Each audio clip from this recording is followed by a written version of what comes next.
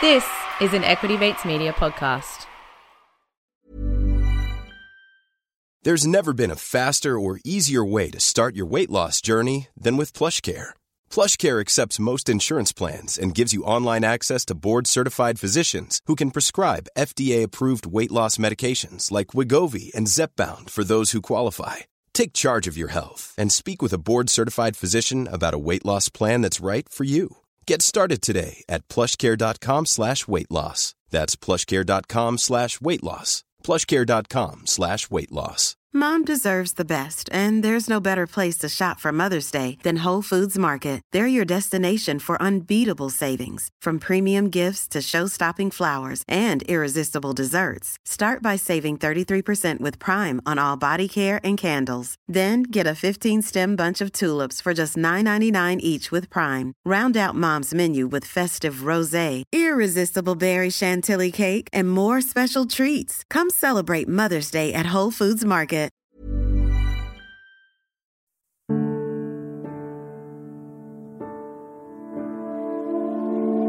Omaha, Nebraska.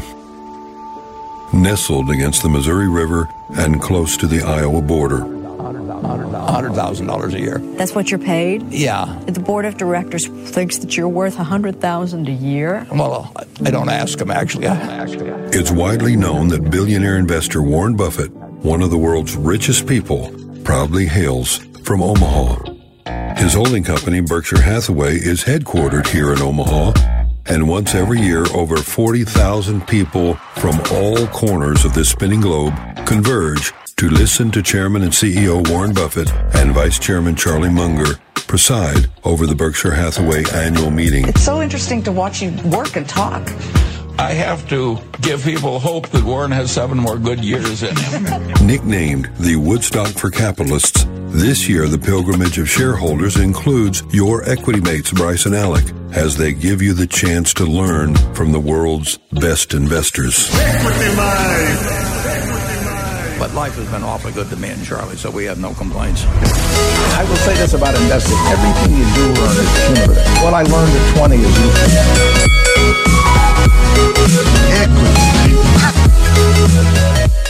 Welcome back to another episode of Equity Mates, coming at you from downtown Omaha as part of the Equity Mates on tour in the USA.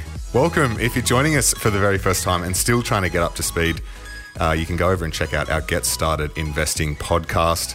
Otherwise, thank you for joining Alec and I on our journey of investing as we try and break down your barriers from beginning to dividend. Now, while we are licensed, we are not aware of your financial circumstances. So any information on this show is for education and entertainment purposes only. Any advice is general.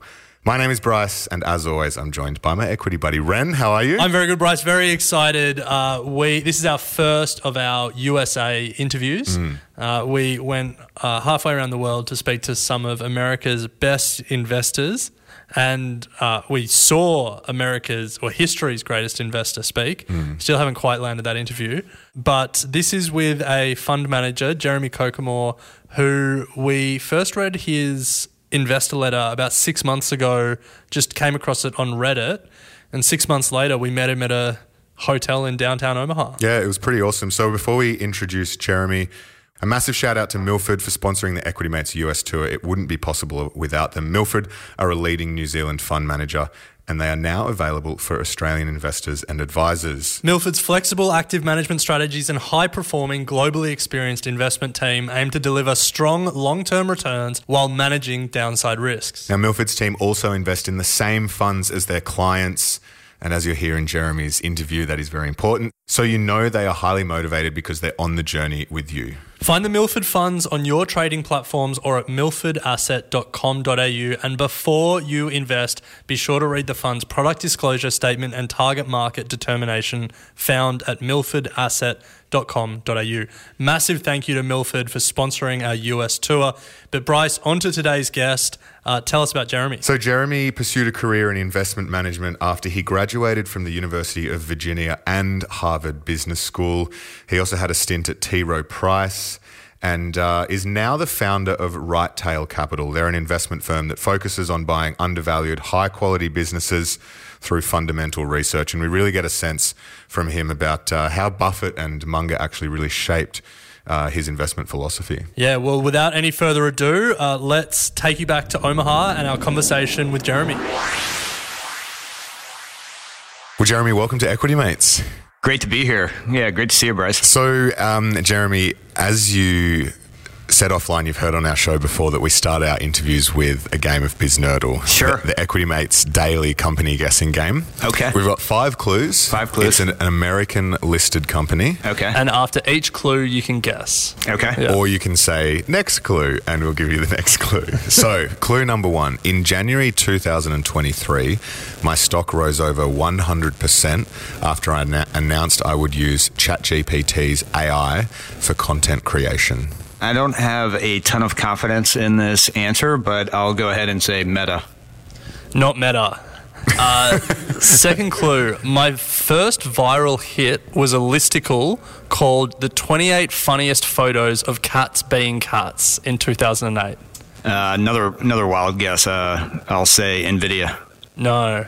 Okay, so clue number 3. I am known for producing articles, lists, quizzes, online content, and videos of a variety of topics. Next clue.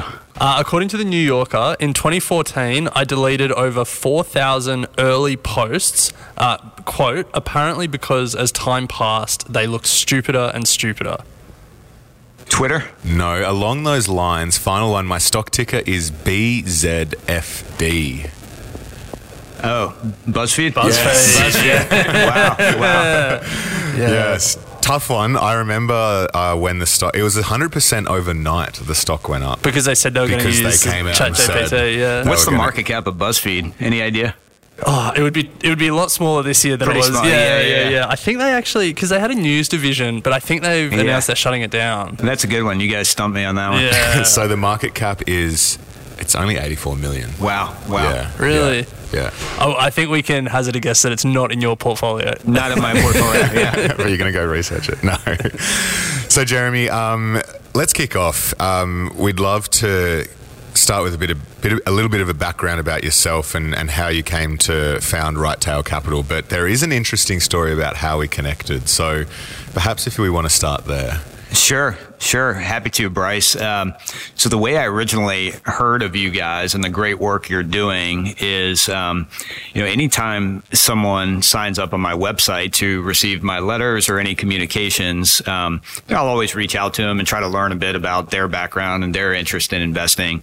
And oftentimes it's maybe someone I've met before or someone who saw my letter posted on LinkedIn or something like that. And this one gentleman actually said he heard my letter being read on the Equity Mates podcast. So I was, immediately intrigued and wanted to learn more about you guys. And there are several amazing things about it. One is just the great work you guys are doing over in Australia, kind of across the world. But a big part of my investment philosophy, and we'll get into that, is owning high quality businesses over the long term and not trying to overly predict macro occurrences, even though I want to be aware of the macro environment. And so in this letter we're talking about, which is very appropriate for where we are today in Omaha at the Berkshire Hathaway shareholders meeting, is I spoke about how, Warren Buffett's always getting asked about interest rates and geopolitical concerns and things of this nature. And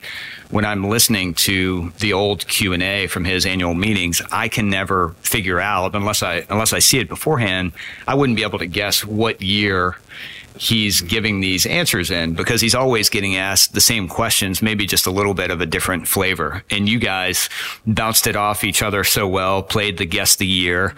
It sounded like it could have been 2022 because we were talking a lot about rising interest rates and the impact on valuations. And if memory serves, I think it was actually 1997. So anyway, that's how I originally heard about you guys. Well, where did I just want to know where that guy was based in the US, because it's awesome that our content has actually made it over to the US. It was actually a gentleman based in Australia. Oh, there you go. Yeah, okay. so I think he had heard the podcast. Yeah. Nice. Well, I think it's the great thing about, the internet and the fact that, you're based in Virginia, writing letters for your investors, your clients, and us on the other side of the world can just stumble across it. I think I came across it on Reddit, awesome. But it's just like such there's so much information out there and so many people sharing their knowledge. You just got to start looking. Sure. And since I've been, since I founded Rightel and have been writing the letters, the sharing of the letters and the knowledge has led to so many great friendships and relationships. And so the opportunity to sit down with you guys is, one I never would have dreamed of several years ago before founding Rightel. So just incredibly grateful for that. I can share a bit about my background. So I grew up in New Orleans, Louisiana, which is kind of, down in the southern part of the United States.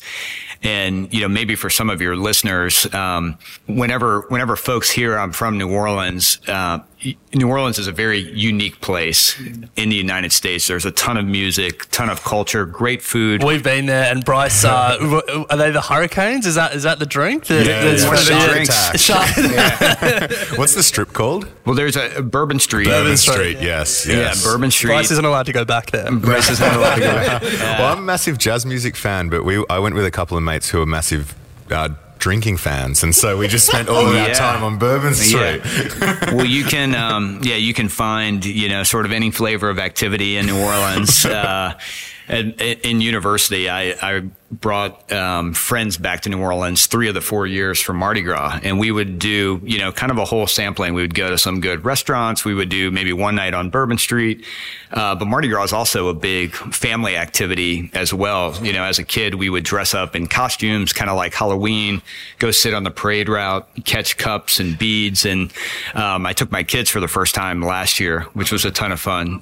So it's a great place to grow up. Still love. I cooked jambalaya for friends and red beans and rice and some of the great Cajun cuisine that's down there. So I grew up in New Orleans, went to the University of Virginia where I studied economics and history, worked for a few years in investment banking and investment management, then went to Harvard Business School during the great financial crisis, which was just a fantastic life opportunity to meet great folks from all around the world, learn with them, learn from them. And then since graduating from Harvard Business School in 2010, I've solely been focused on investing in public equities, first at T. Rowe Price, large kind of global long-only investment manager. And then for the 10 years or so before Rightel, I was managing concentrated portfolios, most recently with Thompson Segal and Walmsley in Richmond, Virginia. And so, this is what I've always loved doing. And the opportunity to start Rightel has been a long-term dream of mine. And really, the original premise was, look, I want to, invest for as long as I can think straight. And I want our family's investments in Rightel to be our family's primary source of wealth creation.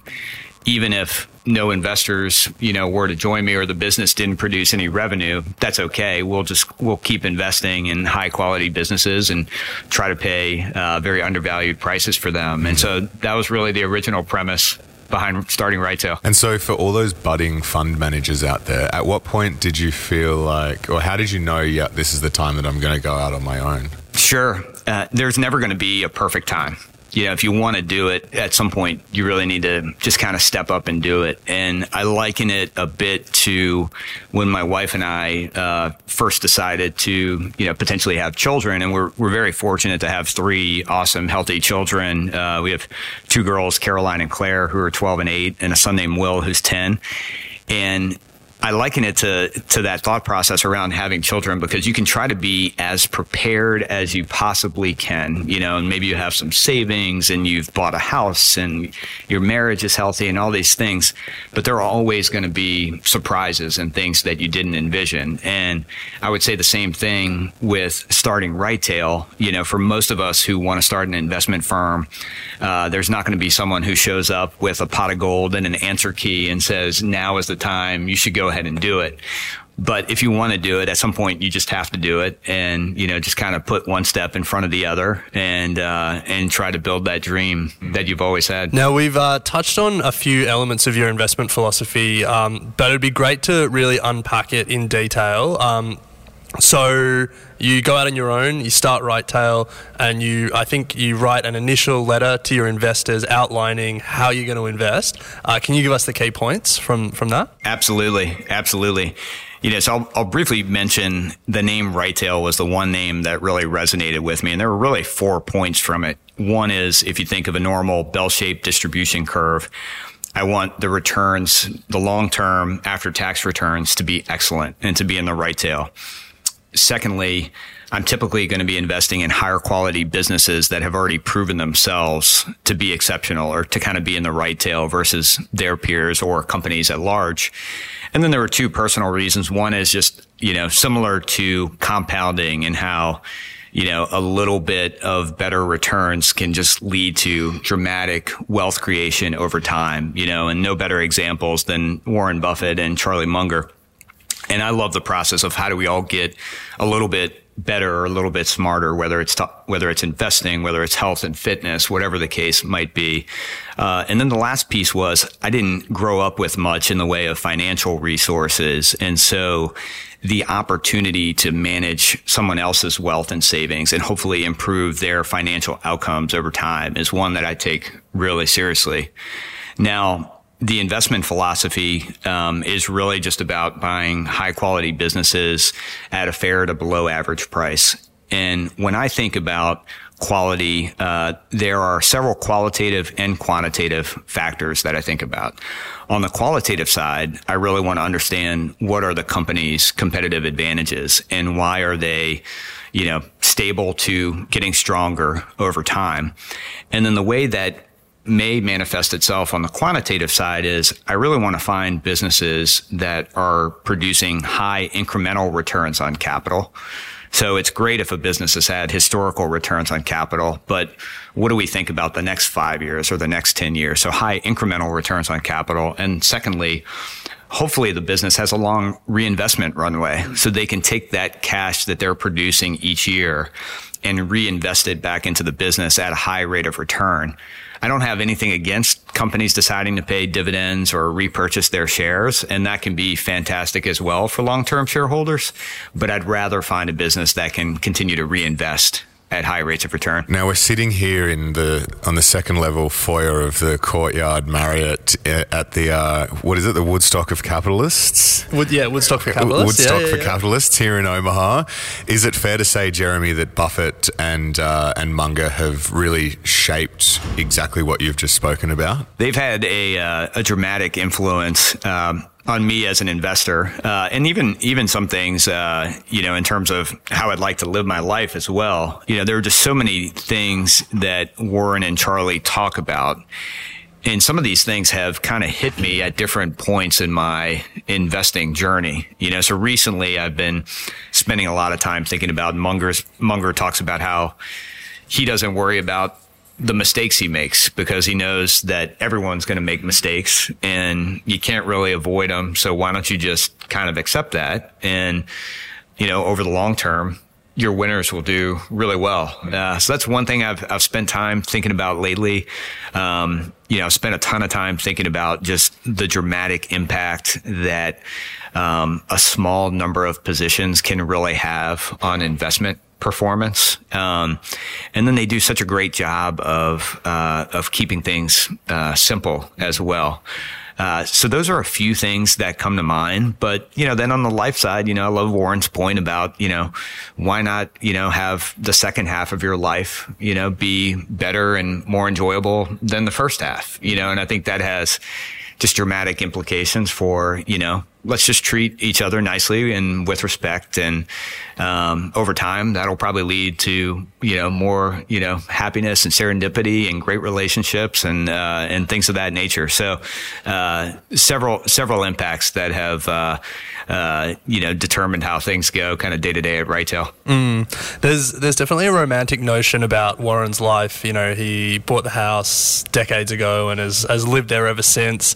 So much so that Bryce and I are going to drive past bust the house at some point this weekend just to nice. say it. Yeah, have you seen it?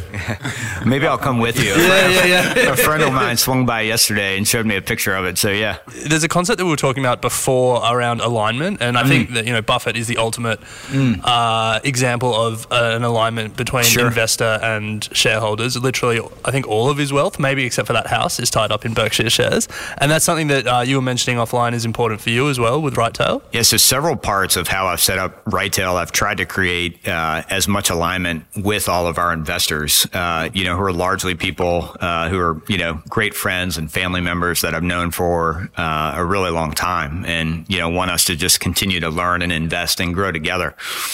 So from a fee structure standpoint, I've always been enamored by the original Buffett partnership fee structure, which did not have a management fee and only charged a performance fee. So as I was starting Rightail, that was something that was always in the back of my mind. And I have two fee structures currently, one that is the exact Buffett partnership fee structure. And then I also have a structure that is management fee only, primarily to give investors a choice as to, kind of what makes the most sense for them or makes them happiest. So that's one area where Buffett has had a big impact and alignment really matters to me. The other piece, Ren, is really just around, to me, it should be table stakes in this business for the investment manager to invest right alongside, each of his or her investors. And so, our family has the vast majority of our liquid net worth invested in the same portfolio that each of our Rightail investors owns. So we'll win together, we'll, suffer together from time to time. Over the long run, when we look back in 5, 10, 20, 30 years, I think we'll be really happy with the results, but there's a key piece of, hey, we're all gonna do this together. Yeah, it just feels like, for me, the most important thing when you're looking at all of the active managers you can choose from, like that sense of alignment and like the wins and losses are shared with the manager. It feels like the most important thing, but you don't really hear it discussed a lot. You hear much more about investment philosophy and time frame and stuff like that, but just that sense of alignment, for me, would be the number one thing I look at when I'm choosing an active manager. Yeah. Well said. Yeah. So let's in saying that, let's now drill down on your philosophy a little bit more. Concentration is something that I think is really interesting, and you run quite a concentrated portfolio, just 8 to 15 positions, which, when your portfolio is at 8 positions, you'd have to think that's one of the more concentrated portfolios that you'd see out there. Why that philosophy, and how do you manage that, when markets are volatile like they are now? So today I am closer to the higher end of that 8 to 15 range. And that's primarily just as I have been building the portfolio over the last year. There have been points in time where it just seemed like the opportunity set was fantastic. And rather than get bogged down in the position sizing or the exact number of positions, I thought, we had kind of a mid-teens number of excellent positions. And so, I decided to go about it that way and to just kind of keep, researching those current names and to research new names as well.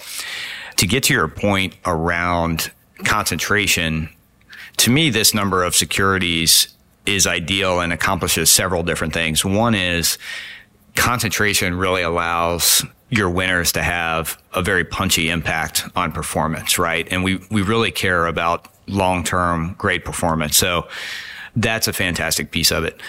Another piece is most of the research that I've read over the years suggests that you still get an excellent amount of diversification, even owning what sounds like a relatively small number of securities. And so I try to have the portfolio be as diversified as possible and to have idiosyncratic investment cases for the names that I choose to own. So that's a big piece of it as well. And then a big piece of any investment management business is how one, spends his time. Again, I think the concentration allows a punchy impact on performance while also, allowing one to really focus their time on the names that matter most ultimately to the portfolio. Now, are you USA only when you're looking at these names, or have you looked at any Australian names for the portfolio? To date, I'm all North America in terms of my investments, but I'm always trying to learn from other companies, and things of that nature. So nothing in Australia, one Canadian name, but really just trying to find and learn from some of the best businesses and managers around the world, which can be anywhere. Some high quality companies in Australia. If you like mining, a lot of mining in Australia. Right. Well, it's funny. I mean, one of the most formative experiences in my background was my first opportunity at T. Rowe Price, which was right after the financial crisis. And it's a great firm with a lot of different investment styles and typically very little employee turnover. And there was basically zero turnover during the financial crisis. And so my first assignment was to cover small cap metals and mining. Oftentimes these businesses had CapEx budgets to build one mine. So they didn't have a mine in production, and the budget to build the mine was often larger than the enterprise value of the business. So they're constantly raising capital, maybe, certainly presenting the more rosy side of any projections that they have. And that was a really formative experience, for me as an investor. There are lots of different ways to make money, and I know some great mining investors, but it kind of helped me realize that, that wasn't where my passions or strengths lie, and I'm really thankful for that opportunity. Equity Mates, we're going to take a quick break. On the other side, we're going to go stock specific with Jeremy. We're going to unpack one company that's in his portfolio and also an industry that's piqued his curiosity at the moment. But before then, Bryce, let's say another massive thank you to Milford for sponsoring our US tour. That's it, Ren. Do you want to give your portfolio an offensive and defensive strategy? Yes. Nice. Well, check out Milford's award-winning Milford Australian Absolute Growth Fund. Utilising the skills of Milford's experienced investment team, the Milford Australian Absolute Growth Fund has been focusing on delivering a smoother journey for investors for over half a decade. With an emphasis on managing risk and generating absolute returns, this lower volatility equity fund can play a key role in a diversified portfolio. The fund strives for long-term capital growth while mitigating the ups and downs typically experienced when investing in share markets. You can find the Milford Australian Absolute Growth Fund, ticker symbol MFOA, on your trading platform or at milfordasset.com.au. Now, before you invest, please be sure to read the fund's product disclosure statement and target market determination found at milfordasset.com.au. Small details are big surfaces. Tight corners are odd shapes. Flat, rounded, textured, or tall. Whatever your next project, there's a spray paint pattern that's just right. Because Rust-Oleum's new Custom Spray 5-in-1 gives you control with 5 different spray patterns. So you can tackle nooks, crannies, edges, and curves without worrying about drips, runs, uneven coverage, or anything else. Custom Spray 5-in-1. Only from Rust-Oleum.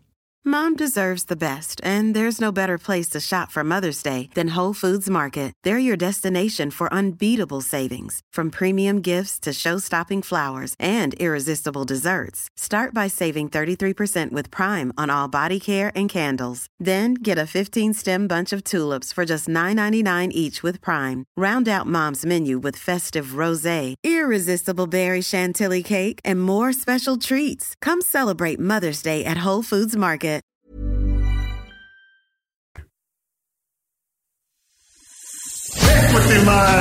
This is Equity Mates in Omaha at the Berkshire Hathaway Annual General Meeting. We are here with Jeremy Kokemor, the founder of Right Tail Capital. So, Jeremy, with such a concentrated portfolio, you've got to have high conviction in what you're investing in. So we'd love to understand your process of actually finding opportunities and then drilling down to actually making that investment. And you spoke about car dealerships in your Q1 letter.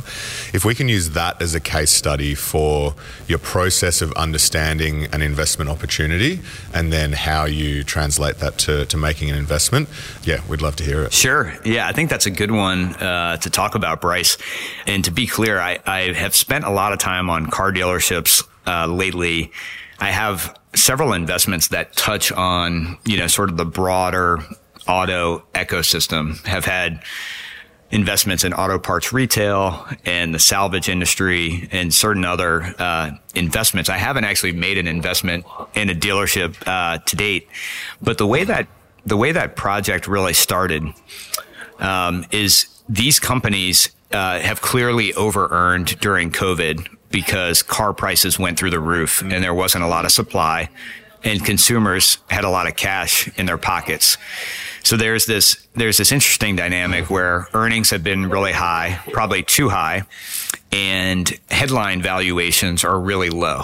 So I was like, all right, that's kind of an interesting setup.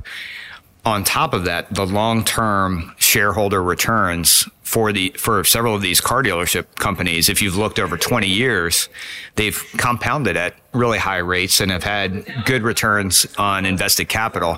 So it's like, all right, this seems like a fruitful place to spend some time. And so that was kind of how the whole project kicked off. And if we were to almost erase COVID and assume it didn't happen, and just look at the normal earnings growth that these businesses have historically produced, the valuations still seem fair, to attractive for me. So that was kind of why I spent a lot of time there. I've talked to folks at private dealerships. I've talked to the public companies. I've read their transcripts, their SEC filings, all the things I would normally do to study an investment. Ultimately, I haven't made an investment so far, really for two critical reasons. One is there is a potential long-term change to the business model that, and you mentioned the word conviction, I could see it going several different ways. Companies like Tesla have largely decided to get around the dealership network and sell their cars directly to consumers. And so as the car park starts to transition more to electric vehicles, there's definitely some risk or some evolution that could happen to the dealership business model. And given that I tend to think, 5 years out when making an investment, that's continues to be a question in my mind. So that's number one. Number two is, although I like the earnings trajectory of these businesses, if I zoom out and think over the long term, I do recognize that these businesses can be incredibly cyclical and that the last few years have been phenomenal. That's just something that gives me a little pause as well. It's not something I would have ever really thought much about investing in, car dealerships. Yeah. You kind of think of them as like old school retailers, but then, you start talking about, they've had consistent earnings growth and all of that stuff. And it's an interesting opportunity. But anyway, not one I know much about. Another company that you wrote about in the original letter that we read, it would have been late last year, was Constellation Software. Sure. A Canadian company, and a company that we really find fascinating. Do you want to talk a little bit about the company, and again, maybe about your process, when you first came across it, the work that you did to understand it, and how you think about it today? Sure. Yeah, I'd be happy to. I mean, Constellation is such an intriguing company with a really interesting long-term history. So I always share with folks that, several times, and who knows, maybe this will apply to the car dealerships as well. Several times, or often, I don't make an investment when I do the original research. And two reasons that pop out a lot are, one, maybe I end up not being comfortable with the valuation. And if I'm looking at a higher quality business, maybe the valuation just seems too expensive for me, where I think our returns may not be as high as I'd like them to be. Secondly, I find that the research just continues to build over time. The library continues to expand. And so I may not understand what makes a business truly special the first time I research it. I'll continue to add to that knowledge over time. And then maybe there's a big market sell-off like early during COVID, or something happens to the company. And I mention all this because it's what happened as I researched Constellation Software. So for years, I had been reading the CEO, Mark Leonard's shareholder letters, which are just fantastic. And I don't say this lightly, but he reminds me of Buffett. He thinks very much about returns on capital and how to make great long-term decisions for the business. And so for years, I was reading these letters and I was blown away by his thinking and his discussion. I probably thought in those early years that the stock was too expensive, but the part that I was missing were two things. One is just the incredible returns on capital that they have generated through their acquisition strategy. And two is the runway that they've had for that acquisition strategy. So if we zoom out, Mark Leonard started the business almost 30 years ago in the mid-90s. He's focused on vertical market software businesses, which are often critical pieces of software for their customer. And that matters because customers are less likely to switch if that software is really ingrained in their business processes. And if customers are less likely to switch, then the level of recurring revenue is really, really high. And Constellation, or the business manager, doesn't have to worry each year about how do we refill the revenue from last year. It's the revenue from last year is largely there, and then we can focus on either how do we sell more to our current customers, or how do we go out and find new customers, or how do we take these all the cash we're getting from these awesome businesses and reinvest that cash. And what Constellation has done a couple things that have been really rare. One is they've been incredibly disciplined on the price they pay for the software businesses that they buy. And so there's a lot of relationship building that goes into that. There's a lot of discipline up and down the organization. So that has produced just tremendous returns. I've also been blown away by most companies have some amount of stock compensation, either restricted stock or options, that has some dilutive effect on the shareholder base.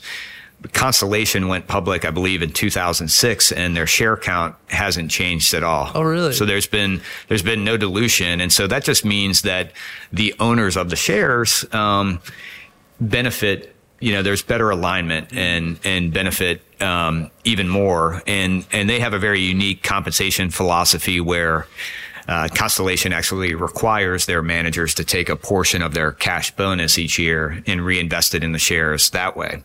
So it has created, I think, good long-term incentive alignment as the business has performed really well. And so maybe to just kind of tie it all together, I'd been reading these letters for years.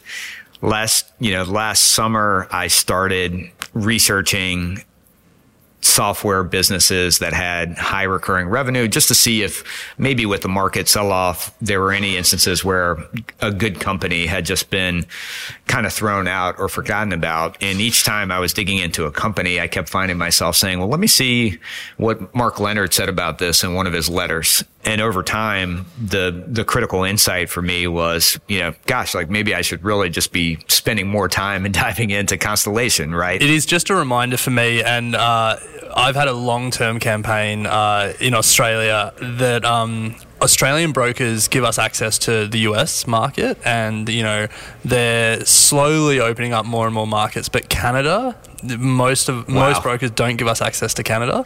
And hearing you talk about Constellation is again just a reminder that we need access to the Canadian market. Wow.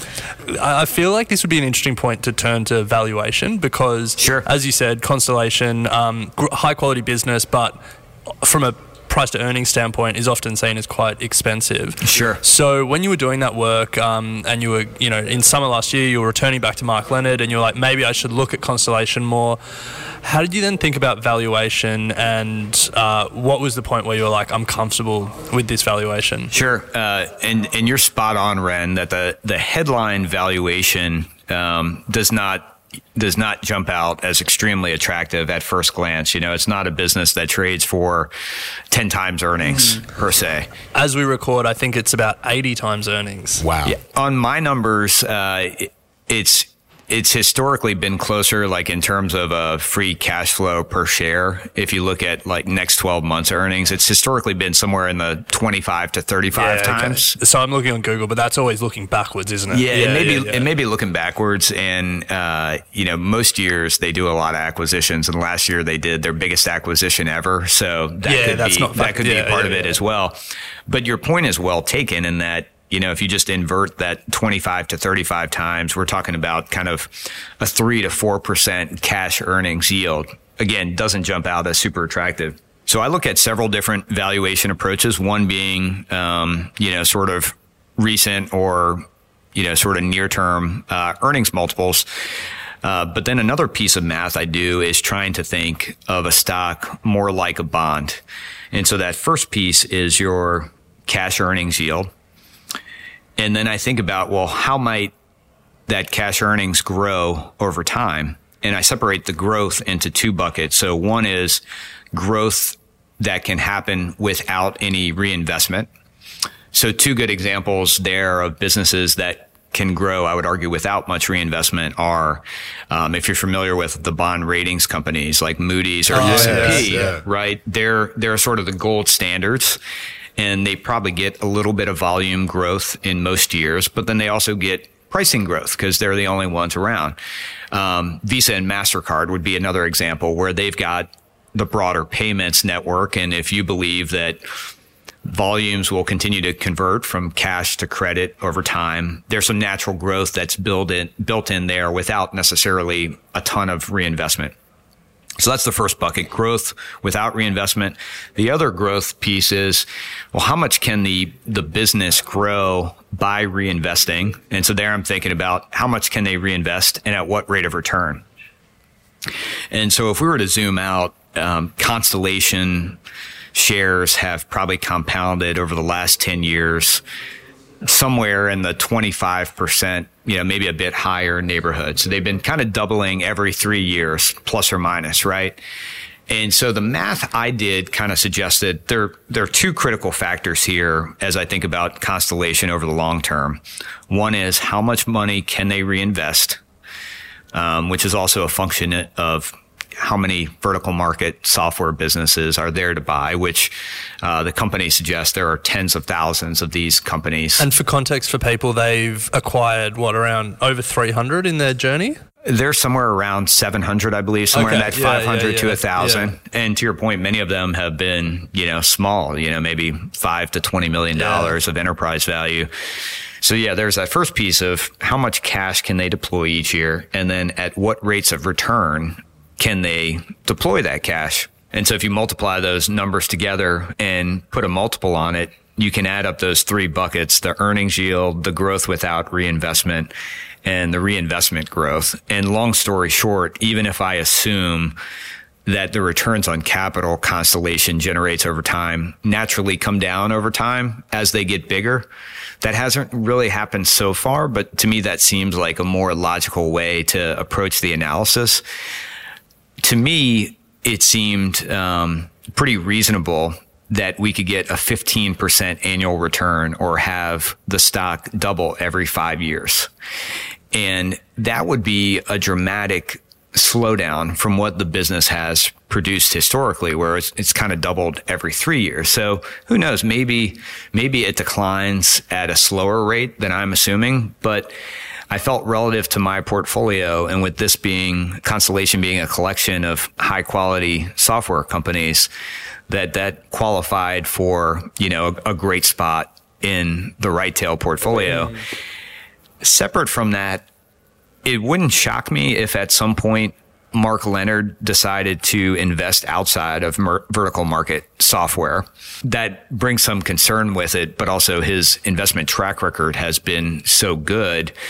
And again, I always pause before making the Buffett comparisons, but I think this company and this management team has done such a good job that why sort of unnecessarily interrupt their history of compounding?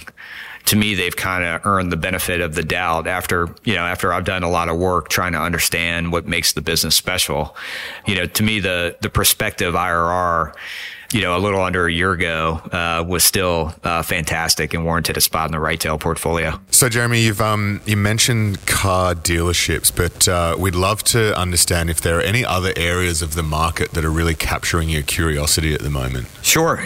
And as I think about each year, each month that goes by, and I would guess that over time, I'll probably make 0 to 3 new investments per year. I'm not turnover averse, but I think typically it'll be pretty low. Maybe you'll have an occurrence like COVID where great businesses with great balance sheets sell off 50%, and that might be a time to be more active and have more turnover. But really, I think about a key performance indicator for me is just how many businesses am I studying, or businesses that I'm taking to a deeper level of understanding. So that's kind of what I think of as, each year I want that library of knowledge to be growing.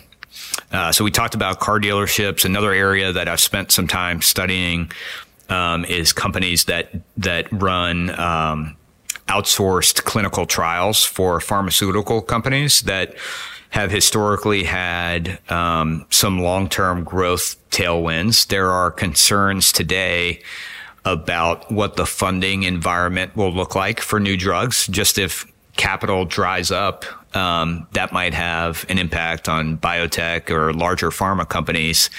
And so again, I'm trying to I want to understand the businesses and potentially, if I look out over a longer term horizon, what might the investment opportunities in these companies look like? So that's one area where I've spent some time. But really, Bryce, it's just, trying to turn over a lot of rocks and get to understand businesses better and, and take it that way. Someone else has spoken to us about this outsourced clinical trials market, and I was just trying to Google the company name and I couldn't come across it. Does it ring a bell? No. Oh, okay. No. It does make me think, how many great companies have we heard on this podcast that just has sort of gone in one ear and out the other? We need it, yeah. I think the idea of turning over rocks, like Ren and I often sort of sit back after speaking with people, managers on the show, and just sort of contemplate what life would be like as a highly concentrated fund manager, spending a day just reading and thinking and just being curious. It sounds really pleasant. Yeah. What does your week look like generally? Sure. And you hit the nail on the head. And, even if I think about my university experience, I wouldn't have been able to describe it at the time, but I started out in pre-med. I ended up majoring in economics and history. And the key thread that ties it all together is just a love of learning. And so on a typical day, I try to do several hours of kind of primary fundamental research, either on an existing holding or a new company that I'm trying to get to know better. But I also try to carve out some time each day for broader nonfiction reading, because I believe it's all helpful. And just the process of, hopefully learning about different things. And if you're familiar with the concept of consilience, where it's like every little thing kind of builds on itself, and you never necessarily know where the insight is going to come from. Or if I'm reading a book on psychology or physics or whatever, maybe it'll help me have an insight on a company I've been researching. You never exactly know where those insights are going to come from. But yeah, just try to carve out a lot of time for reading and reflection as well. Sounds nice. Yeah, Buffett has that quote, being an investor made me a better businessman, and being a businessman made me a better investor. I think we can build on that and saying, being an investor made me more curious, and me being curious made me a better investor. Kind of butchered it, but you get what I'm saying. No, well said. And Munger will talk a lot about too, just sort of, I find that a lot of people, it seems like maybe read less than they would like to. And I read a ton, and I would still probably say, I read less than I'd like to. He very purposefully understands that reading has had a big impact on his life. And so he's like, all right, I'm going to prioritize that. And that's something I try to think about as well. And I think we could learn a bit from. Well, speaking of reading, are there any great investing resources or great investing books that you think Bryce and I and our audience should put on our list? Sure. I mean, there's so many out there. When you mention investing resources, there's one that I'm subscribed to, and it's a one-man research effort called Scuttle Blurb that does just a fantastic job. He typically posts twice a month kind of goes in depth on a company or an industry. Scuttleblurb is someone I've been subscribed to for, the last several years, and I think just does a really good job.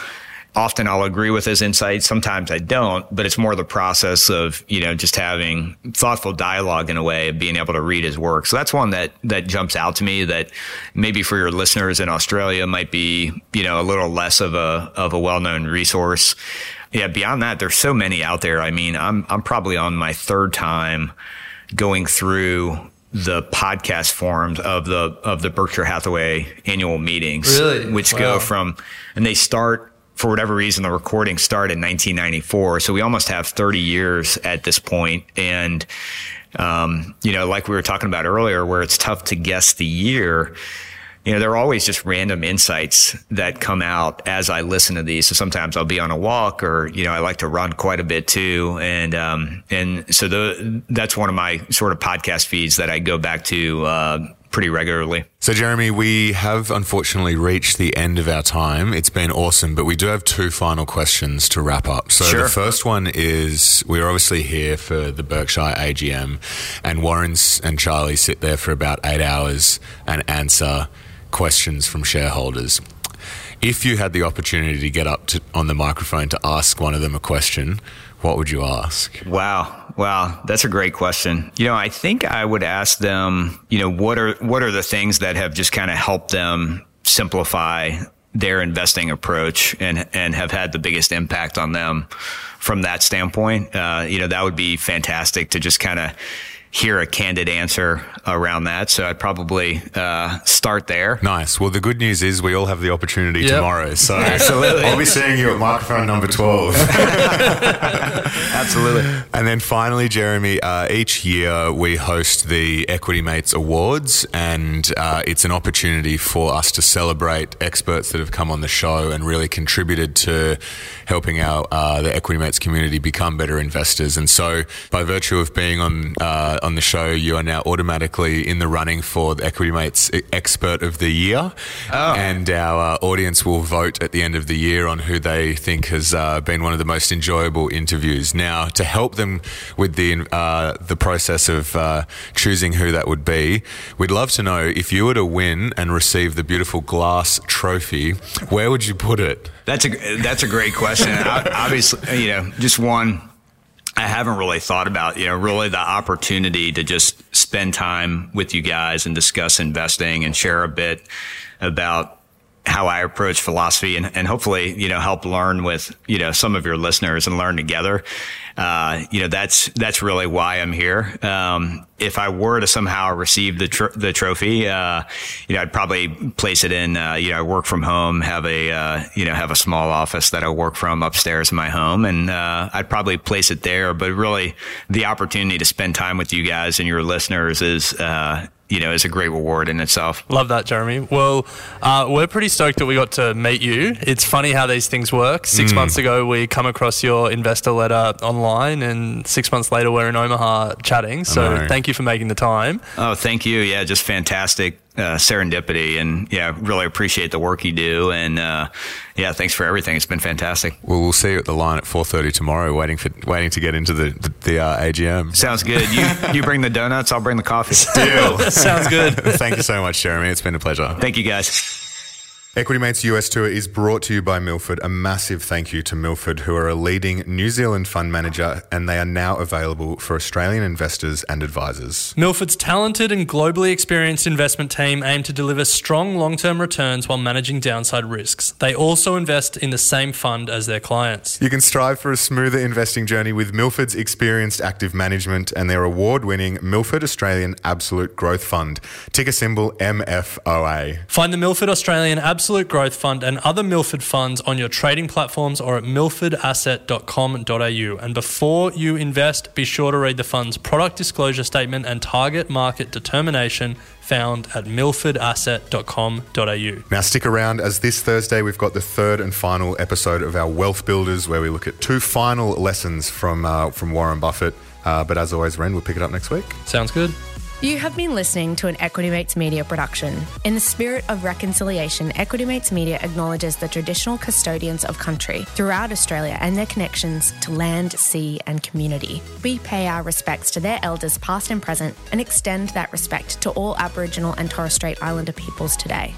This podcast is intended for education and entertainment purposes. Any advice is general advice only and has not taken into account your personal financial circumstances, needs, or objectives. Before acting on general advice, you should consider if it is relevant to your needs and read the relevant product disclosure statement. And if you're unsure, please speak to a financial professional. The hosts of this podcast and their guests may have positions in the companies mentioned. Equity Mates Media operates under an Australian Financial Services Licence 540697.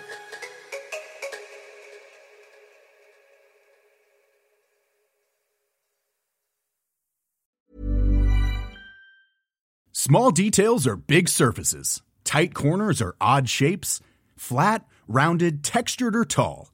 Whatever your next project, there's a spray paint pattern that's just right. Because Rust-Oleum's new Custom Spray 5-in-1 gives you control with 5 different spray patterns. So you can tackle nooks, crannies, edges, and curves without worrying about drips, runs, uneven coverage, or anything else. Custom Spray 5-in-1. Only from Rust-Oleum.